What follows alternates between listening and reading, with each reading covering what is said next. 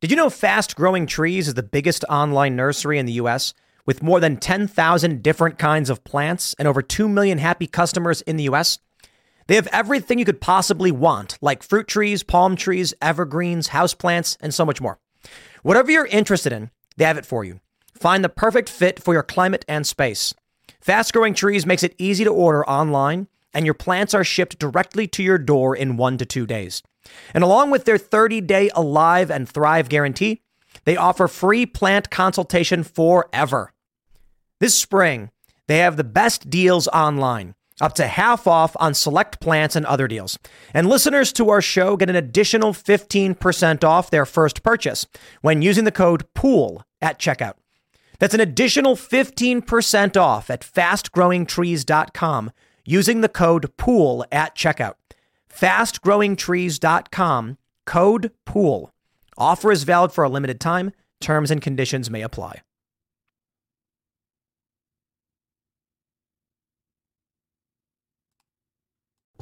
Make sure to go to timcast.com, click join us, and become a member to support this podcast and all the work we do. And you'll get access to exclusive uncensored segments from Timcast IRL and way more. Now, let's jump into the first story. You know, to be honest, the only thing shocking about this story is that it didn't come out sooner. Ladies and gentlemen, Biden's Secret Service says cocaine found in West Wing of White House, contradicting early reports. That's right. The West Wing, where the Oval Office is, they found cocaine. Now, I gotta be honest, I am assuming it was crack cocaine and not just any old cocaine, but it was a white powdery substance, so okay, fine. Maybe it was just regular old cocaine, but I think we all know where it came from. I think we all have a good guess. How was your 4th of July weekend? We ended up taking the day off. You know, I didn't want to make anybody work on the 4th. And to be honest, nobody wanted to work on the 4th anyway. So we're back. And we've got just what a past couple of days. They found cocaine in the White House. Now, I do want to be fair as we start to talking about this story and just point out, you know, to be honest, there's probably a lot of presidents who have done a bunch of crazy drugs in the White House. I don't know about all the presidents or anything like that. I feel like there's probably a period from maybe after what do you think? Like maybe after the 20s to possibly the 80s where drugs were probably not that prominent. But, you know, I don't know. Maybe that's a little naive of me. I got to say, you know, I've asked my friends, like, what do you think? And they're like, dude, Clinton was definitely doing drugs, like probably a lot of coke. But here's the story. The Post-Millennial reports emerged on Monday that cocaine was found on the White House grounds, causing the Secret Service to rush people out. Evacuated them. I love the story here. Look, this is from the BBC from 4 hours ago. Cocaine found in White House sparks brief evacuation. The Secret Service is investigating after cocaine was found at the White House on Sunday night. The discovery in the West Wing, which contains the Oval Office and other working areas for presidential aides and staff, led to a brief evacuation. Secret Service agents found the suspicious powder in an area that is accessible to tour groups while doing a routine inspection. Okay, all right. And they say Biden and his family were at Camp David in Maryland at the time. You see what they're trying to do here? They're trying to make the argument that, in fact, it was probably a tourist who brought in the illicit drugs. Really, really don't think so. And I'll tell you why. You're going to be a random tourist and bring in coke. You're going to prison for a very, very long time. You need to be able to get that past security. Who can? I don't know. Maybe the drug addicted president's son. And to be fair, we don't know for sure it was Hunter. I think everyone just assumes it because the dude does crack. And there's videos of him doing it.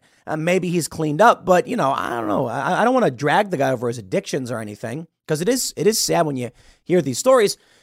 But I'm sorry, if I'm going to make an educated guess on this one, it's going to be the Bidens have turned the White House into a crack house. Why would I assume otherwise? And think about this. We know that Hunter Biden's been doing crack for a long time, and Joe Biden was the vice president. The likelihood that Hunter Biden brought crack into the White House, I think, is like nearly 100%. Now, in the current administration, it looks like, well, they found cocaine. Whether or not it's actually Hunter's or not, here's the latest update. White House cocaine mystery deepens as Secret Service says it was found in the West Wing, not in the library.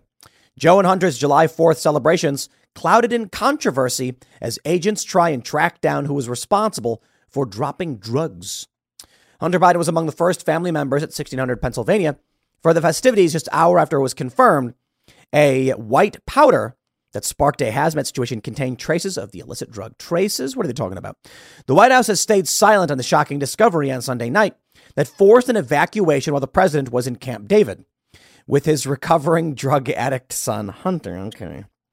The mystery of the cocaine also deepened on Tuesday afternoon when Secret Service officials said it was found in the West Wing, an area used by members of the Biden administration, White House staff, and hundreds of journalists. You know, if you were to tell me that a bunch of journalists were bringing in coke, okay. Yeah, strong possibility. These people I don't think are particularly trustworthy. But, you know, I do find it absolutely fascinating that this is where we are. This is where we've made it to. And it kind of feels like, you know, why would they even report this? Why would they even admit to it unless they're trying to get rid of Joe Biden? I don't know. A lot of people were saying that they're trying to prop up Biden and protect him. Actually, I wonder about that. I wonder if they're going to use Joe Biden as a pariah, have him as a sacrifice. They needed, and this makes a lot of sense. You look at 2020, they needed somebody who they could use to defeat Trump, but they could easily throw away. The idea being they're not going to beat Trump a second time in the exact same way. They need something else. And so we'll take anybody. Some of the arguments being made in 2020 was that they didn't want to waste an up and coming political star. You know, Pete Buttigieg, they said, oh, look at this guy. Granted, who is Pete Buttigieg, right? So I don't think he's going anywhere. But the concern was nobody was ready. Nobody wanted to do it. And they needed someone just to serve as a placeholder. As that one famous news article said, stay alive, Joe Biden. All we need is your corporeal form. And that is to say right now, they do not want Joe Biden to run again in 2024. I am hearing these silly rumors. I do think they're silly that there won't be an election in 2024. And it's just ridiculous. Look, man, the idea that there would not be an election is just too far fetched for me. I think that's just, you know, everybody's always saying something crazy. But, you know, entertain the possibility. Let's say that Russia escalates the conflict in Ukraine. Maybe some nuclear weapons are used. And like we already saw with Ukraine and Zelensky being like, we can't have elections. Maybe something like that happens. I doubt it. I don't think anything like that has happened in the U.S. I mean, it would be, granted, we had the Civil War and all that stuff, sure. They say the West Wing includes the Oval Office, this we understand. Both career and political White House staff traverse the West Wing on a daily basis.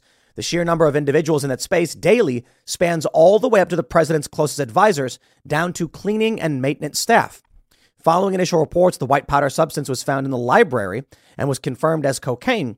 Trolls began to speculate that that President Biden's addict son, Hunter Biden, was the source of the illicit drug, making it to the White House. Trolls? You see, come on, guys. Trolls? How about reasonably educated individuals on the issue making an educated guess on the matter? Seriously? Look, anybody could have brought this drug in. It could have been brought in accidentally. They say maybe it was just trace amounts. Who knows? Maybe it was a big bag. It could have been literally anybody. A lot of people do drugs. A lot of people come in the White House. And fair point, they weren't even there. So who knows? But I'm sorry. If I have to make an educated guess, the first thing I'm going to say is, let's ask Hunter Biden, what's up? Here we go. You ready for this one? I love this story from Fox News. Look at this. Hunter Biden driving 170 miles an hour in Porsche among new laptop photos posted online. The president's son was reportedly heading to Las Vegas, where he cavorted with prostitutes. Well, you know, if that's the case, then I find it reasonable to assume that Hunter Biden is the guy bringing drugs into the White House. But Fox News, I absolutely love how you framed this story. Can we perhaps dig a little deeper into what the photos actually showed? We sure can, ladies and gentlemen. Leaked photos. Hunter Biden smokes crack while driving at high speed. U.S. President Joe Biden's son Hunter supposedly filmed himself smoking crack while driving a car at a speed of 172 miles per hour as he was on his way to Las Vegas, Nevada, according to a report by Marca last Sunday. The visual is part of thousands of photos that were recently found in Hunter's discarded laptop.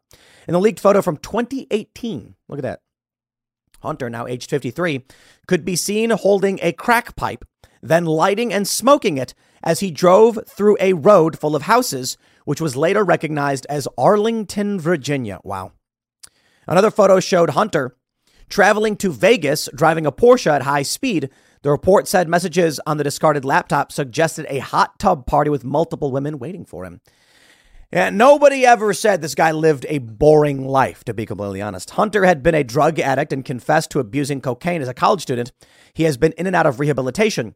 In his memoir, Beautiful Things, the 53-year-old talked about not being able to make it home from the corner liquor store with a plastic jug of vodka without taking a swig of it.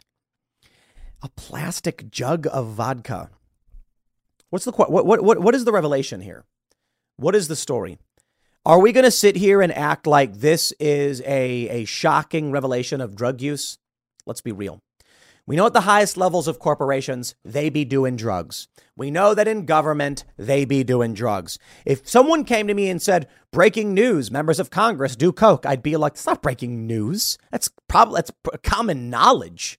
I would assume tons of these members of Congress are doing crazy drugs. Let's be honest. First of all, marijuana is an illegal drug, and we know everybody's basically smoking it. It's funny to me that you can have a movie like Half-Baked. Remember Half-Baked? Dave Chappelle's in it. A movie that comes out about people smoking weed a lot, or not necessarily, but, it's a component of the film. And this is a Schedule 1 narcotic. This is a very, very serious drug that gets you locked up. And we make movies about how everyone does it. Everyone's got a dealer. Everybody is smoking. It's kind of crazy. And now what do we see several, 10 or so years later, longer than that? Recession and inflation are here. Gas, housing, and everyday goods are up, way up. And you want to be ready for any situation. So what would you do if there's no food on the shelf? ARC Heirloom Seeds are here to help. Did you know 99% of seeds sold today can't reproduce? With Heirloom Seeds, you only have to plant once. Then you can grow year after year, giving you and your family stability and security because things are getting crazy out there. Our all-in-one seed kit provides everything you need to grow your own food. This premium seed kit has over 65 varieties, 50,000 seeds, and stores for 15 years. You'll also get our exclusive seed guide to make growing a no-brainer. ARC Seed Kits is a family-owned and operated business and the most trusted name in the nation for over 15 years. Our mandate is to get heirloom seeds into every home in America. Go to arcseedkits.com today and get free shipping by entering promo code podcast. That's ARKseedkits.com, promo code podcast. Get your seeds, get prepared, get growing. arcseedkits.com. Now it's becoming recreationally legal. It's strange to me that culturally we know everybody be doing drugs. So come on, let's be real. Who really brought the drugs in the White House? Here's my assumption of what happened. The news breaks about drugs in the White House. Joe immediately looks at Hunter, and Hunter's like, oh, geez, was that mine? Meanwhile, the entire White House press corps, everyone's looking at each other and checking their pockets to make sure they didn't drop their cocaine. And then a bunch of presidential aides are like, was that me? Was that you? I still got mine. What about yours? Uh-oh. Dude, my point is, tons of people are probably bringing drugs here all the time, probably higher level people who don't have to worry about security all that much. So it's probably less likely to be a journalist or tourist, more likely to be an administration official, probably someone relatively prominent, in which case, maybe Hunter Biden. I'm not going to sit here and tell you that the Bidens have besmirched the good name of this country because of drugs. I'll tell you they've besmirched the good name of this country with their abject corruption, And to be honest, sure, Hunter Biden does drag down the decorum, as it were. And you know what? I'll say this. In the past, I've been like, Donald Trump was an affront to the decorum, the legacy. What I mean is, Donald Trump is this brash, crude, crass guy who says, ridiculous things on Twitter, now Truth Social. And these things were mean and offensive and talking about, only Rosie O'Donnell and things like that. And I was like, I can understand why people are upset about it. But come on, let's be real. You can criticize Donald Trump for having a potty mouth. But if you want to talk about a breach of decorum, let's talk about the Biden family, the abject corruption, the selling of U.S. interests, and the rampant drug use. Yeah. Now, I know, fair point. They're not the only ones. I'm sure tons of people you'd be doing drugs. But don't come to me and tell me that Donald Trump is a stain in the legacy of this country. There were a lot of crass and crude presidents, probably many drug addicted presidents, too. I think that's a fair point. But the Bidens have brought a new level of just, ill repute to the White House. Trump can say naughty words, but what's more embarrassing? A president, the big guy, getting 10% with a drug-addled son, or Donald Trump being mean on the internet. Now, I know that the left is going to come and be like, what are all the other awful things that Trump did, grab him by the what, those videos. I'm like, dude, I get it. Trump is a reality TV real estate mogul. He's a crazy personality. He's not the first crazy personality. Reagan was an actor. And to be fair, the Bidens aren't the first to be corrupt and drug-addled, but they certainly are one of the worst. You can't tell me that first of all, Donald Trump's family is completely fine. They lied about Don Jr. And what do you really get from Ivanka and Jared? They're like, they're hoity-toity, well-dressed, waspy, etc. I mean, they're Jewish, but you get my point. Like, fairly upper crust. We're run-of-the-mill. It's the best I can say. Donald Trump, of course, not so much run-of-the-mill. But is his potty mouth and demeanor worse than a crooked president selling out this country with a drug-addled son? Even Joe Biden's brother is in on the deal. I reference it all the time. The Politico magazine story, Biden Inc., how the family fortunes of the Bidens tracked alongside his career. Come on. But I would be remiss if I did not address the reality of the story. I love this. I pulled this article up. It's from the Washington Post, 2014. A brief history of illicit drug use at the White House. Because, look, I'm not going to sit here and pretend that Hunter Biden being a drug addict and somebody bringing drugs into the White House, because we assume it's Biden, Hunter maybe, but we don't know for sure. Oh, come on.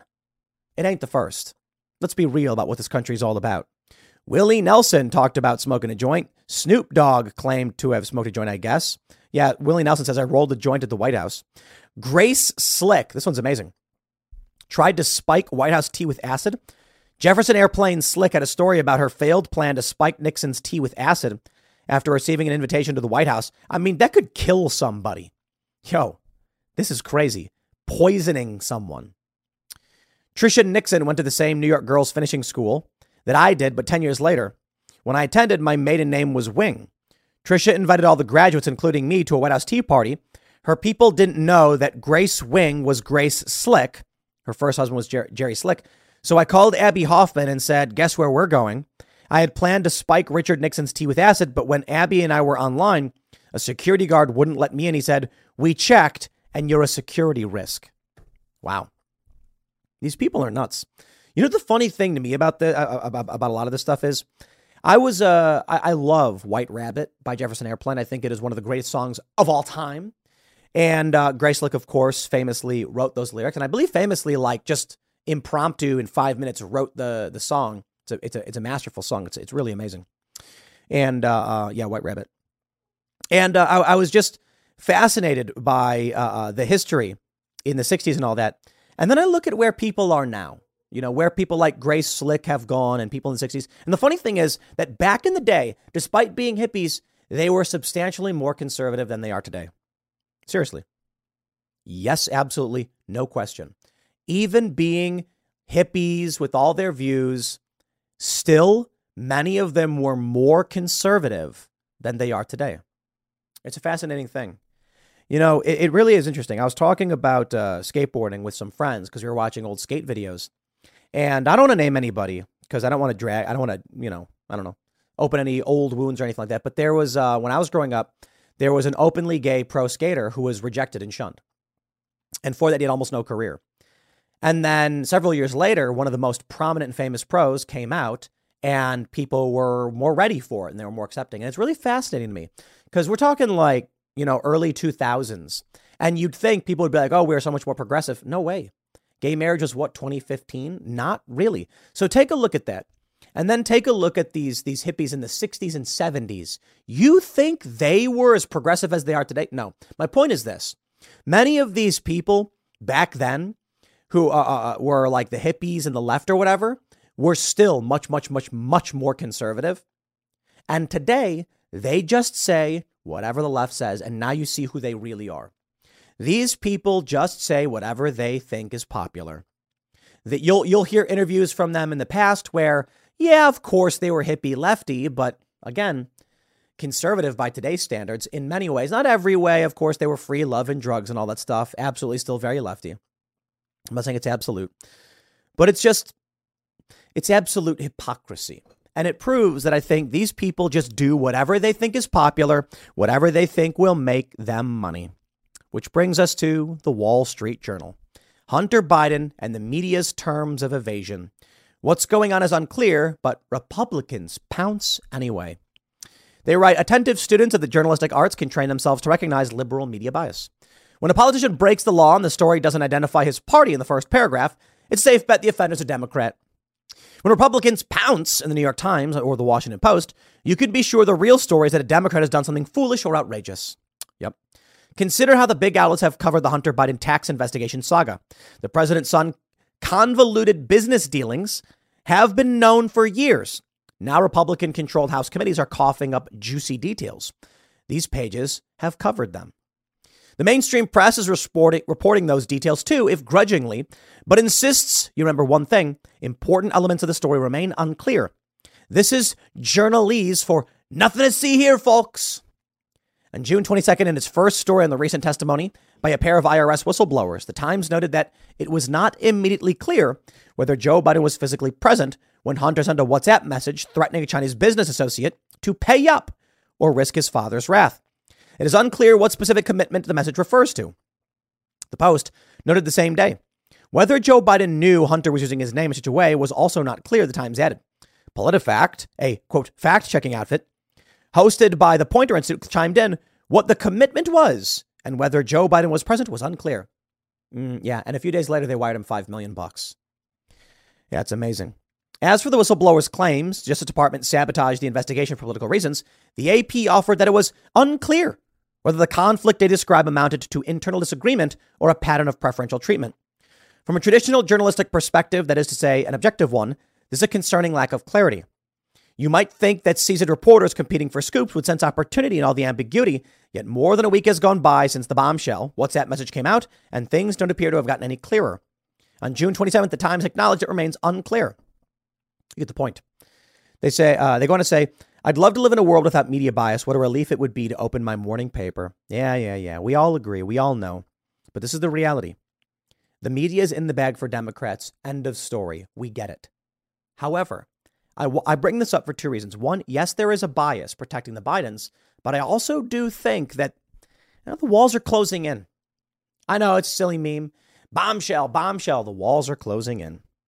I don't think Joe Biden's going to make it to 2024. I don't think he will be the presidential nominee, but I don't know for sure. What I can say is it's not been completely positive.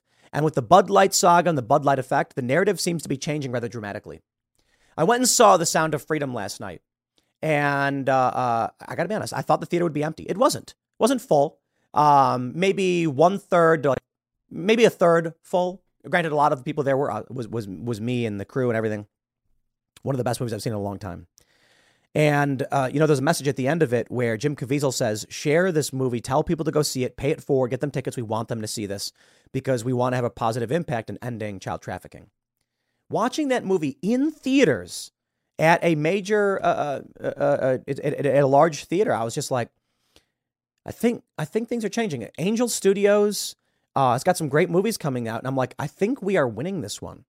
It may not just be that they're sacrificing the Bidens. It may be that we're actually starting to win and they know they can't compete. They'll try to protect the Bidens, but look at the stories that are coming out. I'll leave it there. Next segment's coming up at 1 p.m. on this channel. Thanks for hanging out, and I'll see you all then. Have you seen the price of gold lately? It's hitting all-time highs. And when it comes to investing in gold, check out Noble Gold Investments. They have a track record of excellence that's second to none. Just look at their thousands of 5-star reviews on Trustpilot, Google, and the Better Business Bureau. Customers rave about their knowledgeable staff, smooth investment process, and life-changing results, which you can see for yourself online. That's the kind of reputation you can count on. But it's not just about the reviews. Noble Gold Investments truly care about their clients. They take the time to understand your unique needs and goals, and they give expert guidance every step of the way. That level of personalized service is rare in this industry. Look, when it comes to securing your financial future, you can't afford to take chances. Go with the gold company that has earned the trust of countless investors. Visit noblegoldinvestments.com/Tim Pool today and discover why Noble Gold Investments is the only choice for smart, secure gold investments.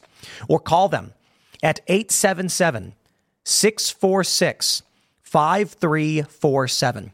Again, that's 877-646-5347. 600 jobs lost. I want to say that again. 600 people are losing their jobs because Bud Light demand is tanking. You know what? So be it. Bud Light caused this problem. It is their fault. And so for those who have lost their jobs, I'm sorry to hear it. But y'all need to point the finger at Bud Light, not anybody who doesn't want to buy the product. 2 bottling plants are shutting down because nobody's buying the bottles anymore. A decrease in demand means ain't nobody got a job for these people.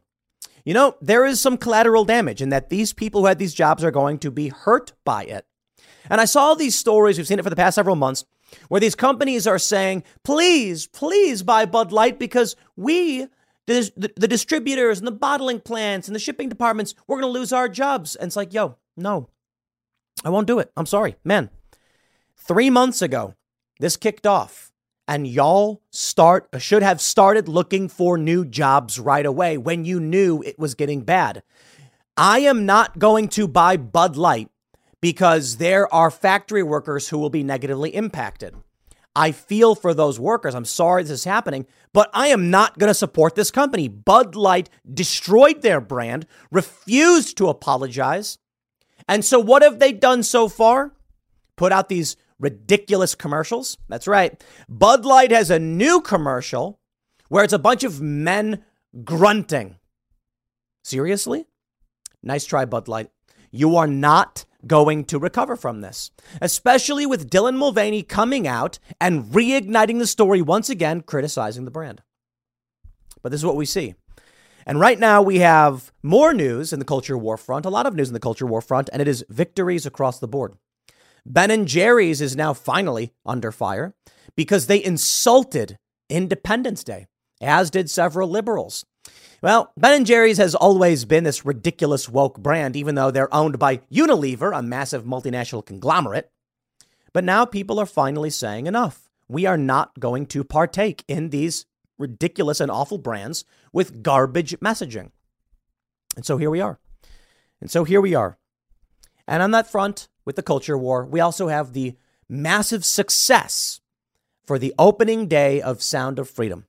Have you heard about this movie? Jim Caviezel plays the role of Tim Ballard, a man who is stopping child trafficking.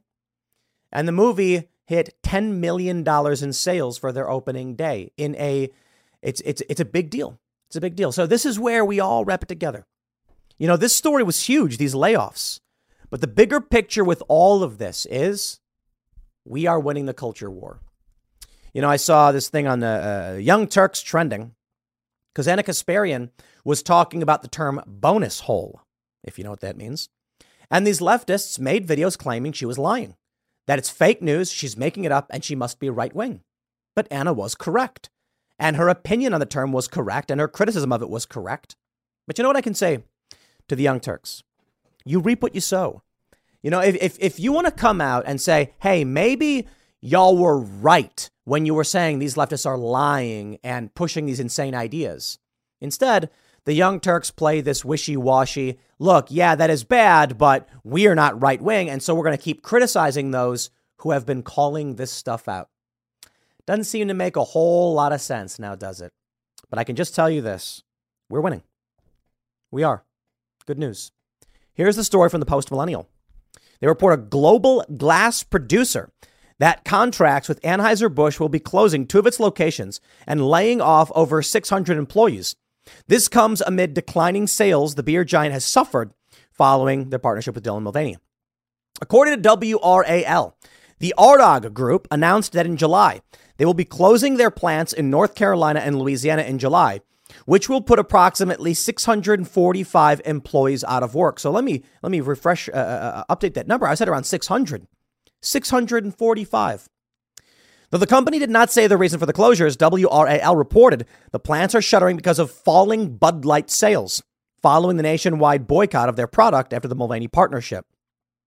An investigation by WRAL revealed that workers at both plants have noticed decreased production after the beer company partnered with Mulvaney. I'd like to stress, Bud Light was not only offering free beer. You buy their beer, they give you a rebate.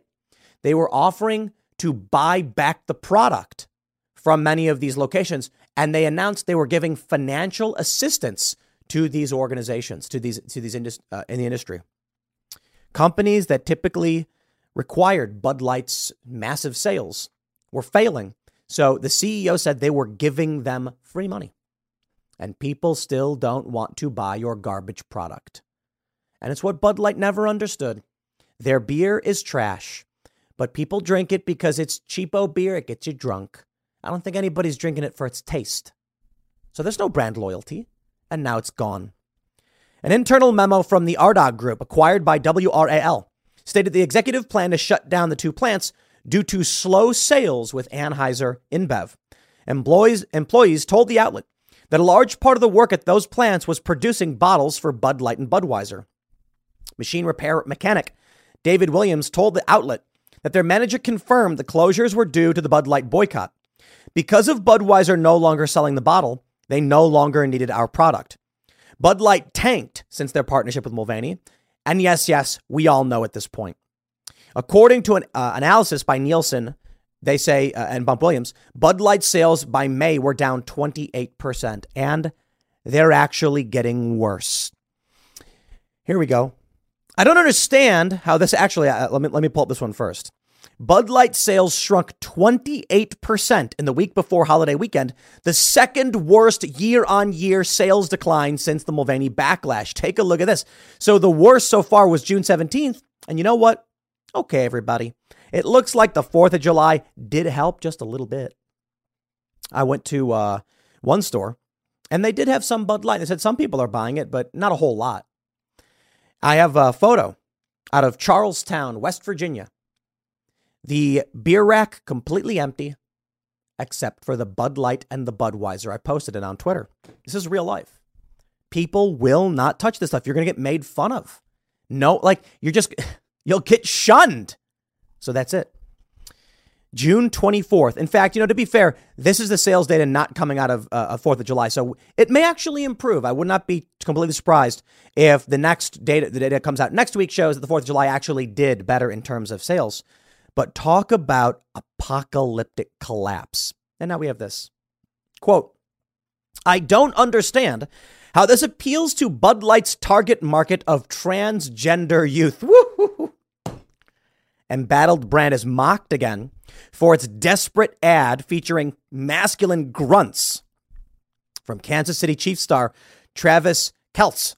Kelce? Is that how you pronounce his name? I don't know. Dude, who would take any money from Bud Light? Could you imagine? Let's let me play the clip for you. Here's the ad. I hope you're ready for this one. A bunch of men grunting.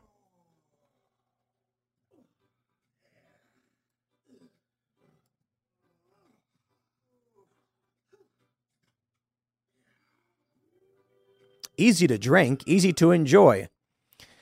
I just got to say, guys, considering the brand image that Bud Light has, I try to keep these things family friendly. I do. But it is astounding to me that there are two look, grunting is typically not associated with sitting down for a beer. Grunting, I'll keep it family friendly, but you get my point. They are being mocked for being the LGBTQ brand and played the sounds of men grunting while drinking the beer. Okay. Sure. Yeah, we'll leave it at that and y'all can figure out the rest. The ad titled Backyard Grunts with Travis Kelce, is that how you pronounce it? Kelce? is being labeled as another desperate effort to regain support and has faced criticism online, with the majority of comments claiming the brand is attempting to save face once again. Well, of course they are. Of course they are. One person said, I'm actually embarrassed for Bud Light at this point. It's obvious they don't have the sense to be embarrassed themselves. This has become a complete joke. Just take it off the shelf already. We're not coming back. Never will I ever buy a Budweiser Busch product again, ever. Even the commercial people don't want to drink Bud Light. Actually, that's interesting. Does anybody actually drink the beer in the commercial? That's truly incredible. So you get the point. Winning. Let me show you what the latest news is. Liberals from Cori Bush to Ben & Jerry's attack U.S. on 4th of July. Stolen land, gleeful white supremacist. Today is a great day to demand reparations now, said Cori Bush. This is incredible. Bray Newsom says, Americans' false belief that this country has been on a steady progression towards granting equal rights to all since its founding is exactly what inspires complacency in this hour as the Supreme Court replaces the Constitution with themselves. These people are nuts. You know, I was talking yesterday. We are a bunch of people. It's 4th of July. We're hanging out.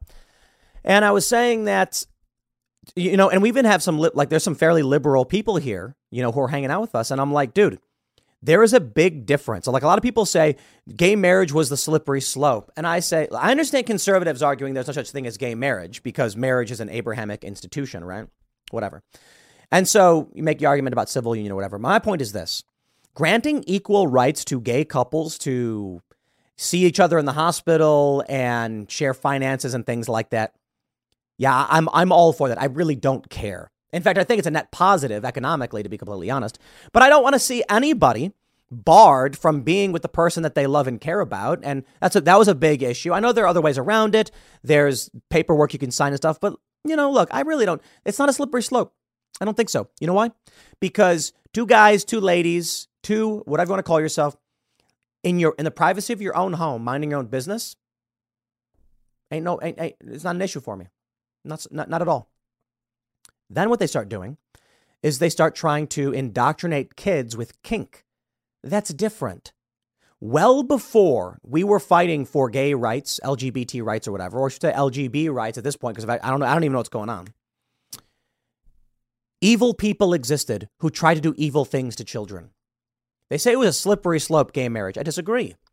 We don't have heterosexual kink education. It does not exist. What's happening is child abusers are infiltrating and trying to get lewd and lascivious material in front of children. They've always tried to do that, and that's it. That's the problem. Whether or not someone wants to abuse children is not the same as whether or not two people are going to mind their own business and hang out with each other and live and love each other. That's it. So when someone says these books, Tim, these books like This Book is Gay and Genderqueer, they say it's a slippery slope because once we legalized gay marriage, then they started teaching kids about, gay sex in schools. And I'm like, listen, the issue is this. Sex education is not kink education. It is science, biology, reproduction. Teaching kids about reproduction. What the left is doing right now is putting kink books like the book, This Book is Gay. That's what it's called. It's called This Book is Gay. And it's got instructions for children on how to use Grindr. Okay, that is not sex ed. They're lying. They just have creepy predilections for children. That and many of the other liberal people just will say whatever they think is popular. So you have evil people who want to exploit and abuse children who have always been around, and they're doing just that. But my friends, they are losing. They can say all this stupid nonsense about America being bad or evil or whatever garbage. Cori Bush says the Declaration of Independence was written by enslavers and didn't recognize black people as human. Today is a great day to demand reparations now.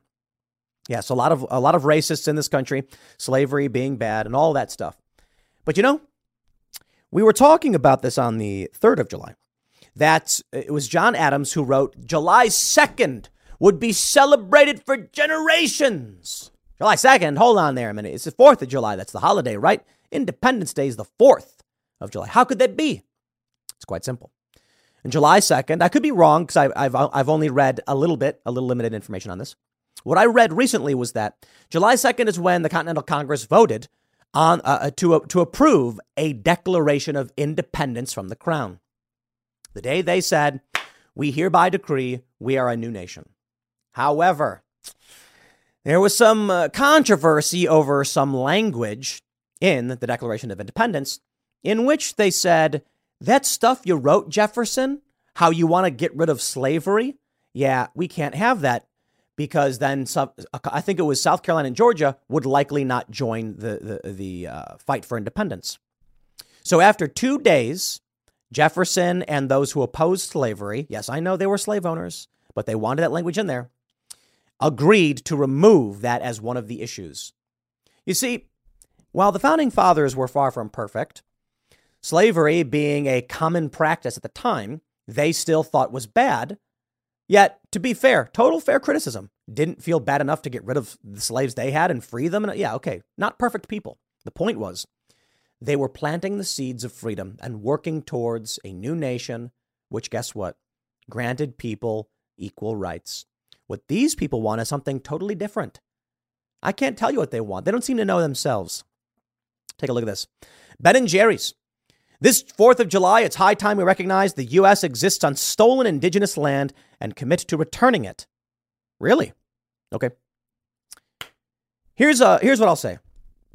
I made a large contribution to, I've made large contributions to several big efforts, supporting a man who I believe was wrongly charged with a crime. He was acting in self-defense. You probably know the story. I've contributed to individuals I believe are fighting an important fight in the culture war. We've done several shout outs for our members. Fridays. That's what we do. Friday is member shout out day. We shout out your projects because y'all are supporting this show every day. So, shout out. I like to put my money where my mouth is because I'm not here for wealth, fame, and fortune. I'm here because of passion and belief and convictions.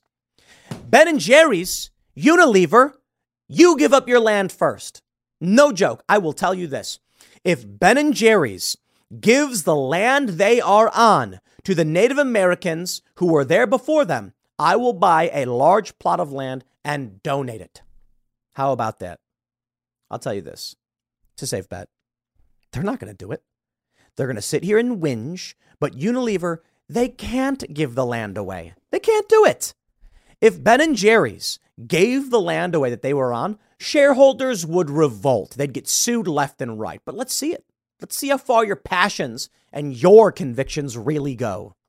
Hey, I'm a capitalist, baby, and I still talk about how the mission here is not to make money. It's for the cause and what we believe in and want to make the world a better place. I have no problem saying I buy nice things and we're doing really well because I'm a capitalist. We're all capitalists. You do good work, you live well. You want to work 16-hour days and apply your entire being to your job, you will succeed too. Perseverance is the key. And that was always the idea of what capitalism was. You invent a light bulb and you make things better for people. Good. You deserve to be rich. And the funny thing about the light bulb example is my understanding is they wanted to create a filament that broke so they can keep selling more light bulbs, and they could have made light bulbs better. I know there's a lot of actual arguments about it. They say the real reason was that the light bulbs that lasted forever were prohibitively expensive and cheaper replaceable ones are easier for people to buy in the long term. I think, if you look at the way the economy went, a lot of loans, it takes a lot of money to build a house because you got to pay people fairly. The average person doesn't have that money and prices are, I do think house prices are way high, but the point is finding a way to make it more affordable in the short term, but finding that balance. Simply put, Edison, not the greatest guy in the world, far from perfect, but we believe that if you work hard and you do good and you do well. If you do good, you do well. These people don't seem to get it. So you know what? I don't believe them. I don't. But you know what I want to say? I want to say when it comes to winning, we're winning in all the right areas. Deadline reports Jim Caviezel anti-child trafficking thriller Sound of Freedom notches $10 million pre-sales before July 4th opening. I didn't buy any pre-sales. We bought our tickets day of. Theater was probably a third full. To be fair, we had, I think, 8 of the seats in it. I think half the theater cried for the first 45 minutes. Yo, this movie is incredible. No question. They try to drag them as like faith-based or whatever. And it's like, There's like 2 or 3 lines in the movie that have anything to do with religion, and they're not really about religion. In the trailer, Tim Ballard, played by Jim Caviezel, says God's children are not for sale. Yo, you don't have to be religious to understand the point of that statement. The children of the world, the future of the planet, those who inherit this are not for sale. And so they say, oh, they're faith-based movies. Dude, let me tell you, incredibly well scored. The music, I was impressed. The pacing, the production value, it is an A+ 10 out of 10 movie.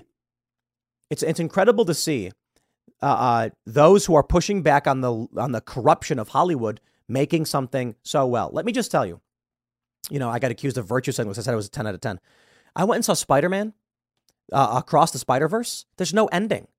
It was like 3 hours of random things happening, and then it ends with a to be continued. Sorry, spoiler alert. And I was like, I can't believe it's like the worst movie I've ever seen. And people are like, no, Tim, it's good. I'm like, no, it wasn't. I watched this movie. Look, typically, I'm going to bed, I'll put on the movie. There's a lot of new movies out, and some of them I turn off halfway. This, for the first 45 minutes, I think most of you will be crying. And you won't even realize how fast time is flying because you will be locked into the film. Spoilers. Not really spoilers, but it's not a spoiler. They actually show real surveillance footage in the intro of kids being taken and real surveillance footage of some of the raids they conducted. I mean, wow. Absolutely wow. It's not an absolute true story. It's based on a true story. But it's a suspense adult. There's a little bit of action. It's very dramatic. The performance by these kids will rip your heart out. So here's my point. The reason why I bring this up in this context. Bud Light puts out an ad with Dylan Mulvaney, an individual who targets children in disturbing ways, trying to sell booze to kids, people under 21. I think the drinking age should be lower, but Dylan Mulvaney's audience is reportedly less than that, less than 18. We're seeing now what's going on in these schools. And then what do we see? We are starting to win. The parallel economy emerging. Jim Caviezel's movie, 10 million in pre-sales. That is huge. And they tried everything in their power to stop this movie. I recommend it. I really, really do. I thought it was absolutely amazing. And the reason, first of all, the story moves perfectly. It is well made. There's no boring parts. You're in it. There's the beginning for the first 45 minutes is you're on the verge of crying nonstop. Many people were. Then it gets there's some really funny parts where you smile when the heroes are winning and the plans they're making and things like that. I love it. But this is it. Pushing back on Hollywood. Winning. Talent, making a movie where we're saying, leave these kids alone. It's really, really something else. It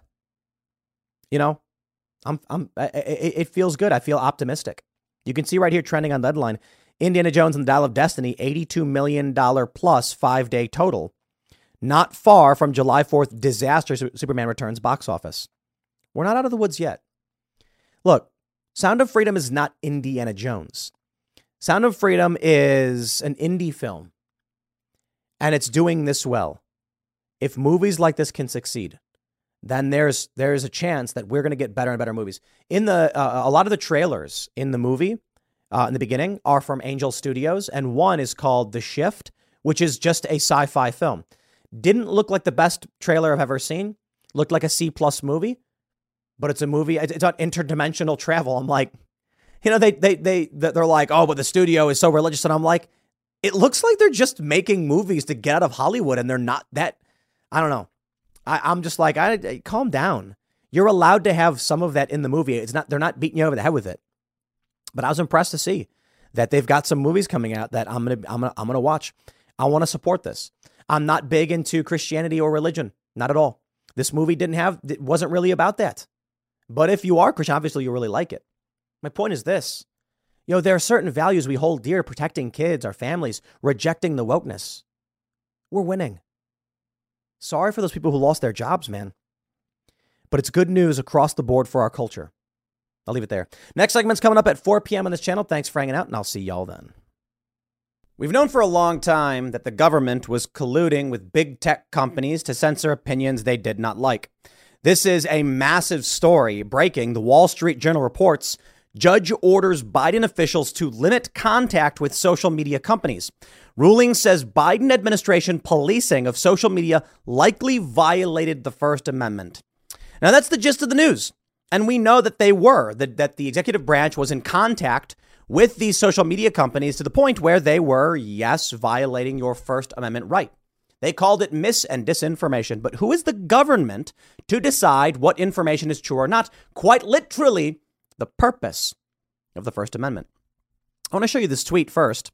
It's from Paul D. Thacker. He says, the White House claims they did not pressure social media companies to censor. After Facebook refused to censor some accounts, White House official Rob Flaherty emailed, quote, "Are you guys effing serious? I want an answer on what happened here, and I want it today." Amazing. The Office of Digital Strategy is in amazing hands.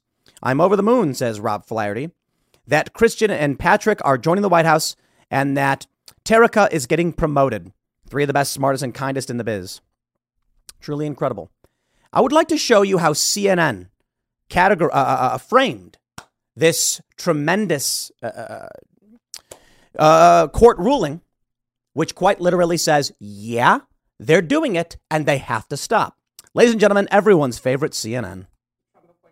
Oh, I'm sorry. I always do that. You know it. You know, I'm always going to have the incorrect audio. Here we go. But this judge, Trump-appointed judge, but this judge was confirmed 98-0 by the Senate. Just reading the words in this injunction, a, quote, massive effort by the defendants to suppress speech based on content. Those are the judge's words, calling the present case, quote, arguably involves the most massive attack against free speech in the United States history, Ellie. Yeah. It's a dramatic decision by this judge. If you read through it, he's citing to literature and George Washington and Ben Franklin. Here's what really he's citing the founding fathers. Heavens. Is astonishing to me. This is a conservative ideology that clearly comes through in this decision. It's a conservative political ideology, right? We saw some of the quotes questioning vaccines, questioning masks, conservative talking points. But the ruling itself is the opposite of judicial conservatism. This is one of the most aggressive, far-reaching rulings you'll ever see. What this judge is purporting to do is to micromanage, really, the day-to-day interactions between essentially the entire executive branch, all these agencies that are listed as defendants, and the leading social media companies. And in the actual temporary injunction, the judge basically says, you're not allowed, administration, to talk to these social media companies about any protected free speech except for cybersecurity threats, national security threats, criminal threats. But where's the line? Where's the line? That's it. No, seriously. He says you can't talk to social media companies about free speech issues unless it's national security, cybersecurity. Where's the line? Bro, you literally just described the line. That's it. We recognize that there is free speech. We also recognize that there are limits. We really do. I'm not a 2A. I should say I'm very close to being a 2A absolutist, but I'm not a 1A absolutist. I'm not a complete 2A absolutist, and I'll explain. I'm not an absolutist on any of the amendments because there has to be judicial interpretation. What is the purpose of the First Amendment? It protects your right to speech, assembly, religion, press, and a redress of grievances. It's a lot in there. Basically, our right to dissent. And that's why it's the first. The First Amendment was actually going to be something different way back in the day, but ultimately they settled on this one.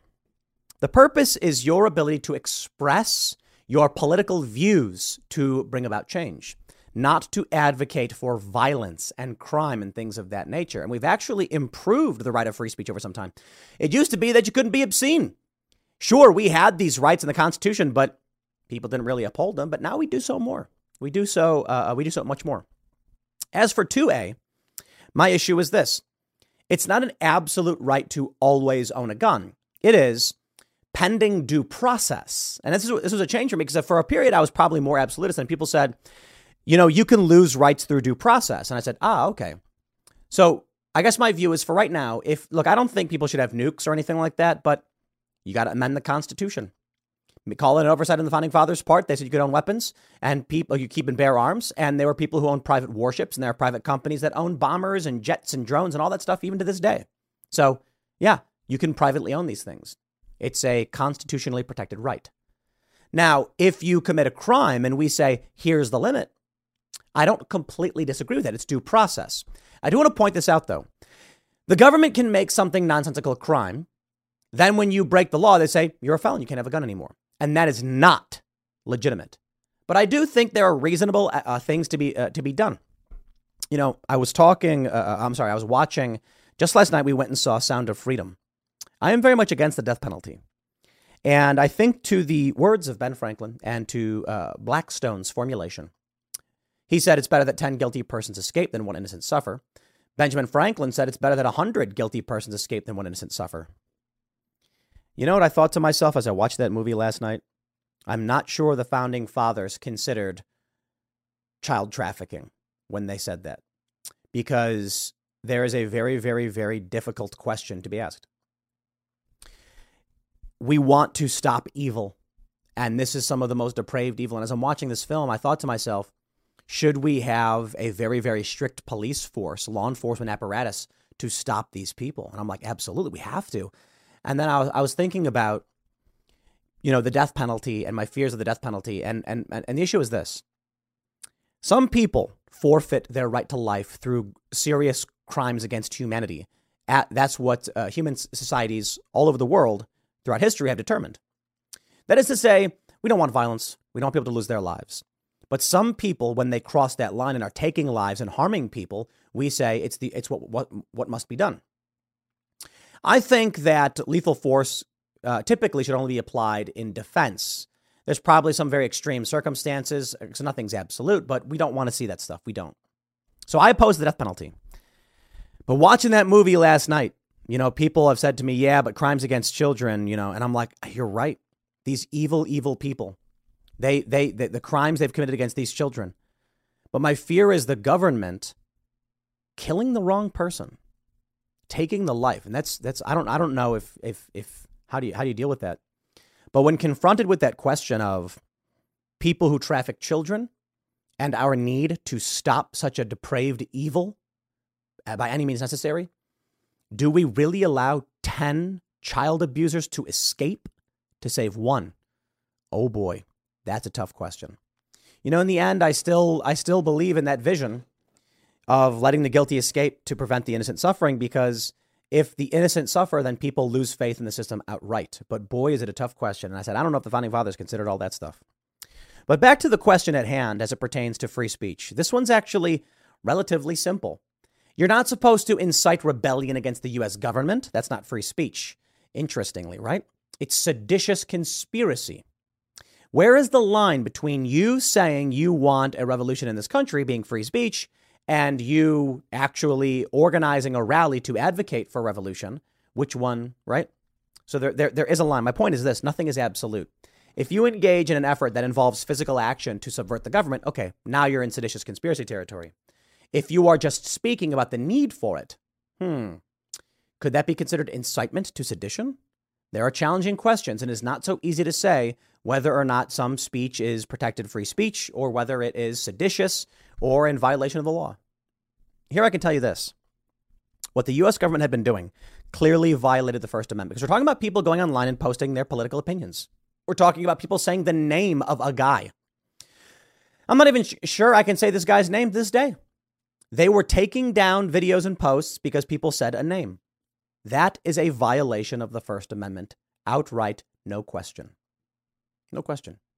Actually, I'm wondering if we still have grounds to sue, considering it's been several years since they took down one of my videos. Maybe I should pursue that. A 155-page ruling issued Tuesday by U.S. District Judge Terry Doughty of Louisiana barred Wattis officials and multiple federal agencies from contacting social media companies with the purpose of suppressing political views and other speech normally protected from government censorship. How did it even happen in the first place? Erosion, I guess. Cultural decay. The judge's injunction came in a lawsuit led by Republican attorneys general of Missouri and Louisiana, who alleged that the Biden administration fostered a sprawling federal censorship enterprise in its effort to stamp out what it viewed as rampant disinformation circulating on social media.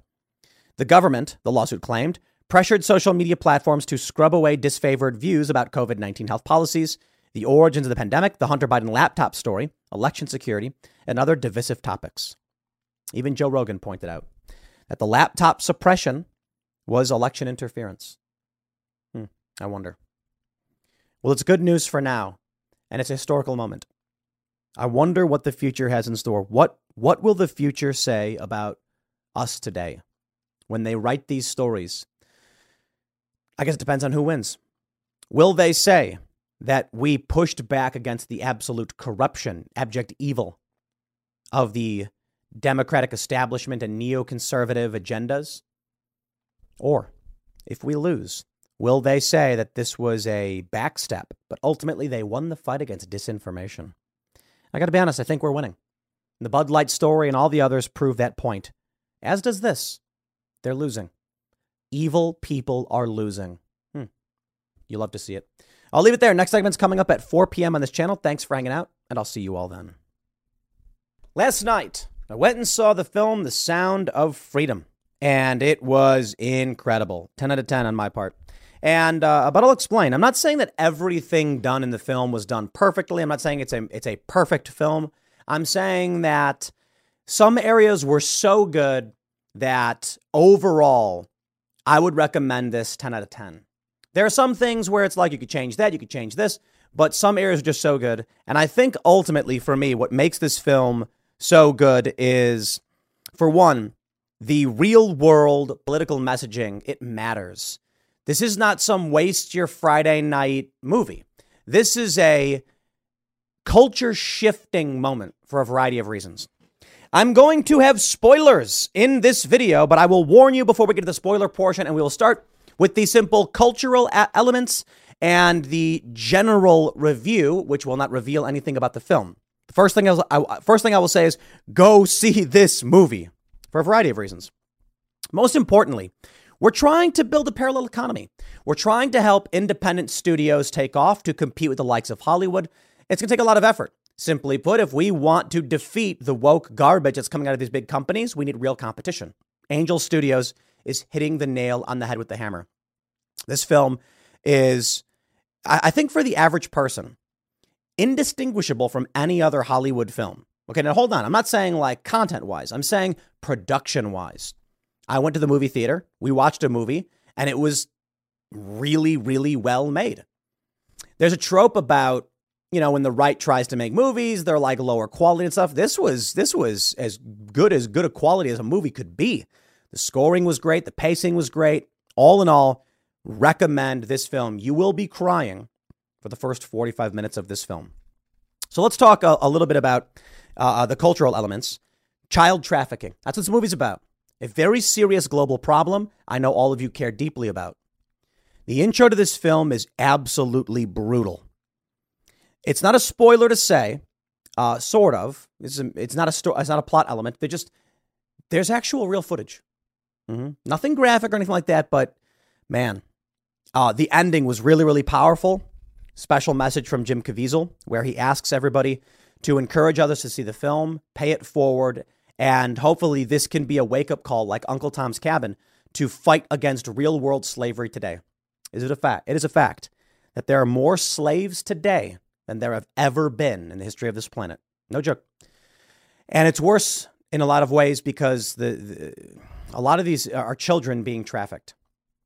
So all in all, here's what I'll say about the film. The film is it's an adult suspense, law enforcement. There's a bit of a mission and plot element to it. There's some scheming. All in all, I would say it's well-rounded in terms of a little bit of action, not too much, but a good amount. Suspense, drama. I think I give it a very, very high rating.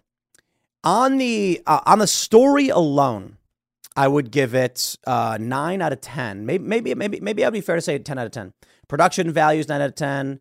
All in all, I give it a really high rating. But so I'll put it at that because I really do want to get into the important elements as we start moving towards more spoilers. I got to talk about the stuff in this film. So we're going to start entering light spoiler territory. You're being warned because I don't want to ruin the film for you, but it is based on a true story. Let's start there. Tim Ballard was a law enforcement officer in the federal government working for Homeland Security who was trying to save kids. The film, this is all in the trailer, by the way. The story goes that there's this clip they put out. It's very viral, where Ballard is asked by an agent, how many pedos have you caught? And he says, to date, 288. And he says, and how many kids have you saved? And he goes, well, look, many of these kids are outside of the United States. There's nothing we can do about that. And the guy says, like, I don't think I can do this job. And that's where things kick off. Basically, this dude decides he's got to save these kids. So before we get into the hard spoilers, he encounters a real problem when he tries to save a child, that in order to save them, and they're outside the U.S., he doesn't have the jurisdiction or the permission. This causes issues where he has to quit his job and then team up with other people who really want to put an end to this by going down to these Central American countries and putting their own lives on the line. There's some wealthy people involved, some benefactors, some people in the know that help them stage an operation where they begin their effort, ultimately succeeding in rescuing many, many children. And the ending is truly, truly fantastic, where they actually show real footage of the raids conducted by this organization. They've actually saved a lot of kids. So let's talk spoilers. Spoiler alerts, and I will tell you, man, what really, really hit me hard in terms of excellent writing. There's a segment in there's a story arc in Naruto, the anime. Oh, bear with me. That I'm a huge fan of, that I think was masterfully written. You don't got to be a fan of anime. I know many of you maybe aren't. But in this famous Japanese story, there is an orphan kid. His name is Naruto. He grows up with no parents because, the long story short, is his parents sacrificed themselves to save the village from a demon. I know, it's fantasy and stuff like that. Naruto eventually encounters a bad guy named Pain. And in their fight, Naruto espouses his ethos. It sends chills down the spine of the villain, who has a change of heart. Why? Masterfully written. One of the best bits of storytelling I've ever read. It is Naruto was named by. Let me slow down. Naruto's dad had a teacher who wrote a story about a character named Naruto. Naruto's dad decides to name his son after the character in the book. Naruto in the book was actually a name that the Jiraiya, the teacher, came up with because of a pupil he had named Nagato. The character was inspired by this kid that seemed to have all the idealism and energy the world had to offer. So let me slow down. Jiraiya meets a kid. The kid refuses to give up. The kid says, I'm going to save the world. I'm going to be the hero and unite everybody and end all the suffering. Jiraiya is inspired by meeting this kid, eventually writes a book where he writes a story about this kid, Naruto. Naruto's father, a pupil of Jiraiya, names his son Naruto. Naruto is inspired by these stories. One day encounters Pain, who is Nagato, and then espouses back Nagato's own ethos back at him, which rips his heart out, makes him realize he's become the villain he fought to end. And here he was basically looking into a mirror. His influence and inspiration had created this young man who sought to make the world a better place. Truly inspiring bit of storytelling. In this movie, the reason I bring that up, there was another masterfully done, it's just really well done. Not as circuitous. Spoilers. Here we go. The main character, Tim Ballard, he's a real guy, catches a pedo who is online uploading content. And he asks his boss for a week to try and sting this guy to catch a real world offender. Someone is actually trafficking kids. This guy uploading videos online says he doesn't act on his fantasies. He's just uploading content. Ballard tricks the guy, who eventually helps him arrange a real world encounter in child trafficking, believing that this guy was going to exploit a kid. They eventually seek out this trafficker, catch him, and rescue the kid. Now let's talk about the intro to the movie. And again, spoilers. Yo, the intro to this movie rips your heart out. A woman goes to the house of this single father where there's a little girl. And she says she's a talent agent. The little girl, believing she's been chosen for this potential opportunity, talks to her dad, they have a meeting with this woman. She sees the son and she says, both of your kids should come and do an audition. But you know where this goes. I won't reveal too much, but you get the general idea. This kid is ultimately rescued by the main character, Tim Ballard, played by Jim Caviezel. This really got me going. When the little girl, spoilers, because if you're planning on going and see it, you don't want to hear this. You need to see it for yourself, truly. But I really want to talk about it. When they get kidnapped and are being trafficked on a ship, the little girl gives a pendant with, I believe it's a writing from St. Timothy, in Spanish, Timoteo, to her little brother. When he rescues the little boy who had been trafficked and abused, and he tells the kid his name, man, the kid, such good acting. He's like, that's your name? And then he shows him the necklace that says Timoteo on it. And it was just like divine inspiration. Really, really well written. I can't even begin to describe the really well done plot elements in the story that make it otherworldly. The reason why I brought up the story of Naruto is because it's one of those things that really hits you in the chest, but it makes you, it's a powerful story. Something that doesn't really happen. It's a rare occurrence to have something like that happen. In this story, you basically get this feeling of divine intervention. And there's another scene where there's this guy in Colombia who's trying to save kids as well, but masquerades as a trafficker. He buys the kids and then frees them. And he says, I believe it's him. He says, when God tells you what you must do it. There's Deadline tries to make it very much like, oh, they're faith-based. And I'm like, it's even somebody who doesn't believe in God and is Christian or whatever understands the idea of fate, the fates, your destiny. These things exist outside of religion too. And so you can really understand it. It doesn't need to be so literal that it's God telling you to do it. But you really do get that profound sense of divine intervention. And that is just hits you right in the beginning. And you see the things that they're doing in this film to save these kids and the risk they're taking and the near death experience, the gunshots. You're worried someone's going to die. And it's just, there's one scene where you don't know what's going to happen. I just want to say too much, but it's like these people are on a mission of destiny. You can call it a mission from God if you believe and you have faith. For me, it's just, I grew up with these stories of superheroes. And I used to think to myself, why would it be that this fantastic story happens? When you read a story about a superhero, when you read a story about a secret agent, how could all of these crazy things be happening to this person? How could they be jumping out of a plane and surviving and fighting the villain? And I always thought, because this is why we're reading this story and not the story about a guy who lives a humble life, fixing cars. No offense to mechanics. But we read the stories of great adventure because they are of great adventure. We read the stories of these heroes because they did the heroic thing. This movie truly is, man, it really does feel like a hero's journey of fantastic proportions, but based in reality. A man who decided to take it upon himself to rescue these kids, to save them. And it is amazing. It's not so much a straightforward film like a heist film. It's not so much an action film or a drama. It's a little bit of all of them, which I really, really liked. There's a component of putting together a heist kind of vibe. There's a component of an infiltration, not just one. At one point, I thought the movie was going to be over, and then it kept going. And the ending is really, really amazing. In the intro, you see a dad lose his kids.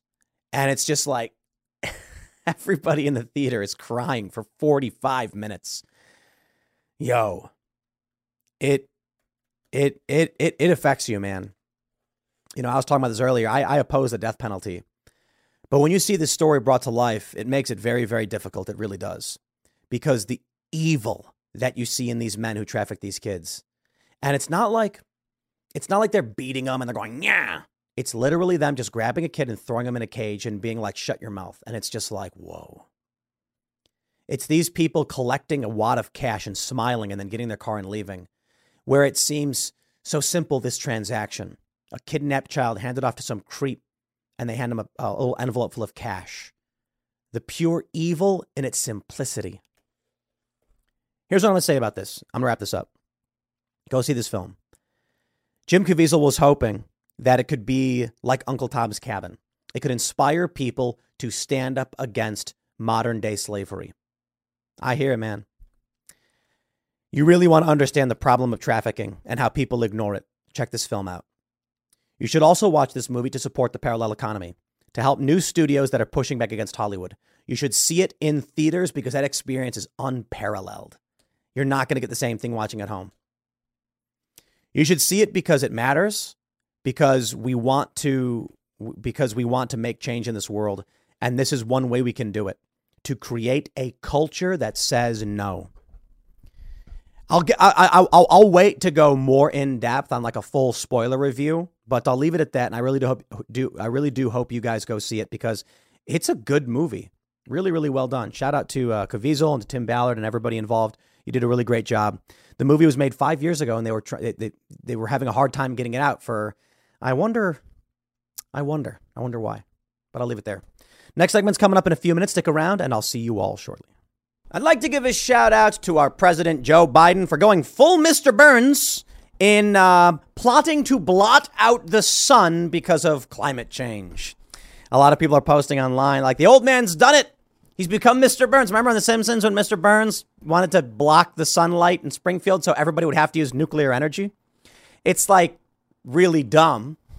But the idea here is blocking out the sun could slow global warming. I got an idea. Maybe you shouldn't live on the coast. Let me put it this way. I don't believe these people actually care about climate change because they're buying coastal properties. So maybe climate change is a real thing. Sure. I do believe that humans contribute to great pollution on this planet. I think it's a problem. I do think renewable energies are better than fossil fuels if we can figure it out and get it in the long run, because we want to be more energy independent, not rely on, say, Saudi Arabia, things like that. Nuclear energy could be good for this. I'd like humans to stop polluting. And if the end result is it reduces climate change or global warming, whatever they want to call it, so be it. But don't come to me and tell me that we need lockdowns or to blot out the sun when y'all are buying beachfront properties that by your own accord will be underwater. Don't you come to me and say, if we don't reverse this, the world will end in 5 years. And then 5 years later, we're like, are we there yet? Are we there yet? Let me tell you about Greta Thunberg, right? She put out that tweet, she deleted it, I believe, where she was like, if we don't reverse things in 5 years, it's over. A lot of people thought and were tweeting that she was saying the world would be ending today. No. She was saying we had 5 years to solve the problems. Otherwise, you can't solve them. And then we'll eventually, from that point on, die off or something. Okay.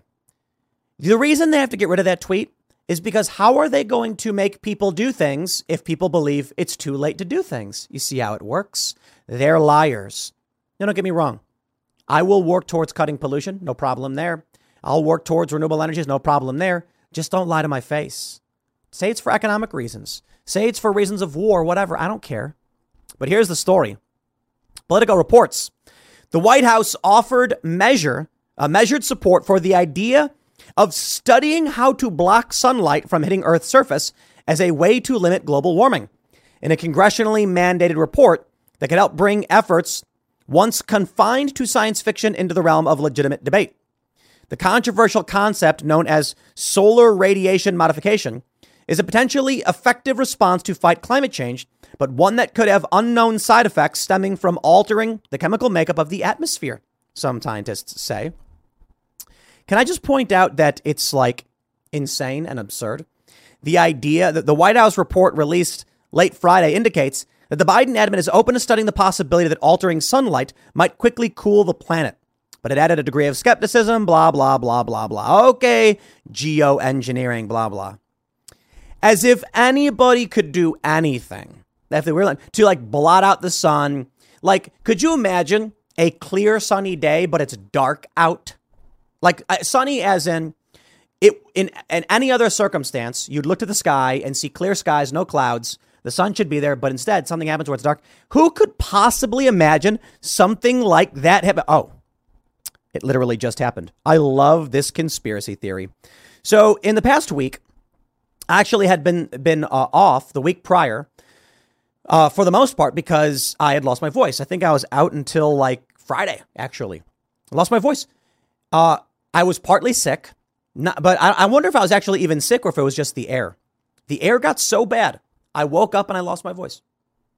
And then last week, I missed Thursday because once again, I woke up and I could not talk. Sure enough, the air was considered unhealthy and it was really, really bad. We had this smoke from the Canadian wildfires brushing over the East Coast, which I find interesting.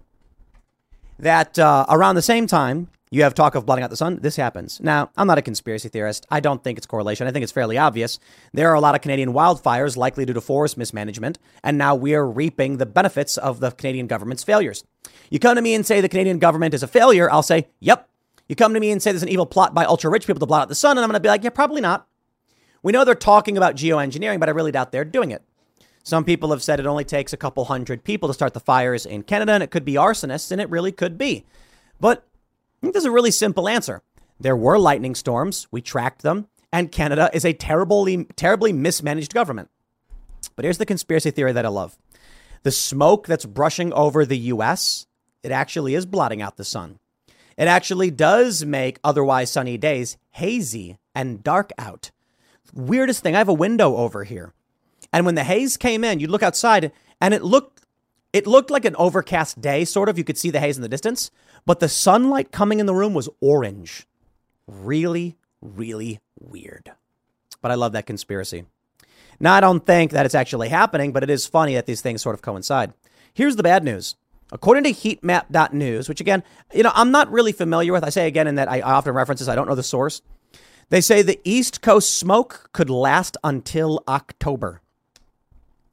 Yeah, that's apocalyptic. No kidding. When the air first got bad and I'm working and I'm talking and huffing and breathing all day, I had a hard time breathing. You know what I think the issue was? We've got these vents and I think they're exposed to the outside. We got to get them fixed and checked out and stuff like that. Could be why the AC keeps failing. But we covered them and we can see there's positive pressure coming from the vents because you can see the bags are being pressed upon. I think what was happening was air from the outside was coming in the studio a lot. And it was resulting in me breathing poorly, which probably had a negative impact. That air was really, really bad. If this really does last until October, it's going to shut down economic activity. It's resulting in lockdowns. This is where people get these conspiracy ideas from. They talked about wanting climate change lockdowns because the earth was healing. This was during COVID. Now, when the smoke comes, they tell you stay indoors or else. And they weren't wrong. Some people were reporting there was like benzene and plastics and stuff in the air. I don't know about all that. All I know is I could not breathe outside. I'm not kidding. It was bad. I think the air quality index had it at like 175 or whatever, which is into the unhealthy. It was not even the worst. It was worse in New York. Surprise, surprise. In New York City, where there is, much of the population density, everybody has to stay inside and once again lock down. So it makes you wonder, I guess. But again, the simple answer is that Canada is an incompetent government. They mismanage their forests. And for this is what happens. I know there's a lot of firefighters fighting really, really hard. I mean, no disrespect. We've got firefighters in the U.S. who have gone up there to help. They're trying to put the stuff out. But if Canada did right by their forest management, this wouldn't be happening. We had on Timcast IRL a guest who we were all talking about this, that there are lords in Europe who have hundreds of thousands of acres that never burn down. Why? Because of proper forest management.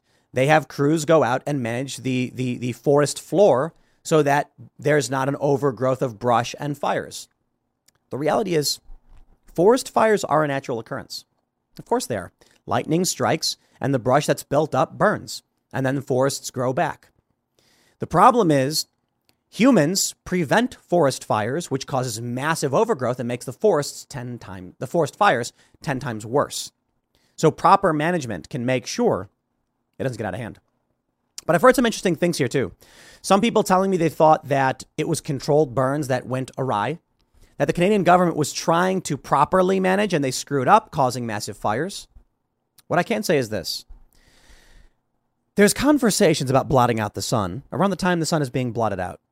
Coincidence? Probably, but maybe we just live in a simulation. The other issue is The air gets so bad, lockdowns happen. And you are going to get, whether you want it or not, conspiracy theorists who will not believe it. Why? As many have asked, why are people are asking now, why have we not seen this before? Was there not haze from these fires? I've never seen anything like this. You know, to be honest, though, people have told me that up in Montana and Minnesota, this kind of thing happens all the time because Canada does have a lot of fires. It usually just doesn't reach down this far. So what do you think? I have to wonder about the seriousness of climate change because, as I mentioned earlier, these people buy beachfront properties. But why would they then push these ideas if not climate change? It makes you wonder. Some argue that they're communists who want to take control. They need some kind of cause to rally people to vote for them. That I certainly understand, though I'm not saying it's true. But there's problem, reaction, solution, as it goes. Create a problem, respond to the reaction with your solution, and then you get people to do what you want. Here's what I think is more likely. I think the fires happen. We've had the Dust Bowl era in this country. We now have fires sweeping over the U.S. I guarantee you one thing. Corrupt politicians and government actors will exploit this problem to steal power. They don't need a conspiracy to control things when they can just wait for a catastrophe and exploit it for power. I'll leave it there. Next segment's coming up tonight at 8 p.m. over at youtube.com/TimCastIRL. Thanks for hanging out, and I'll see you all then.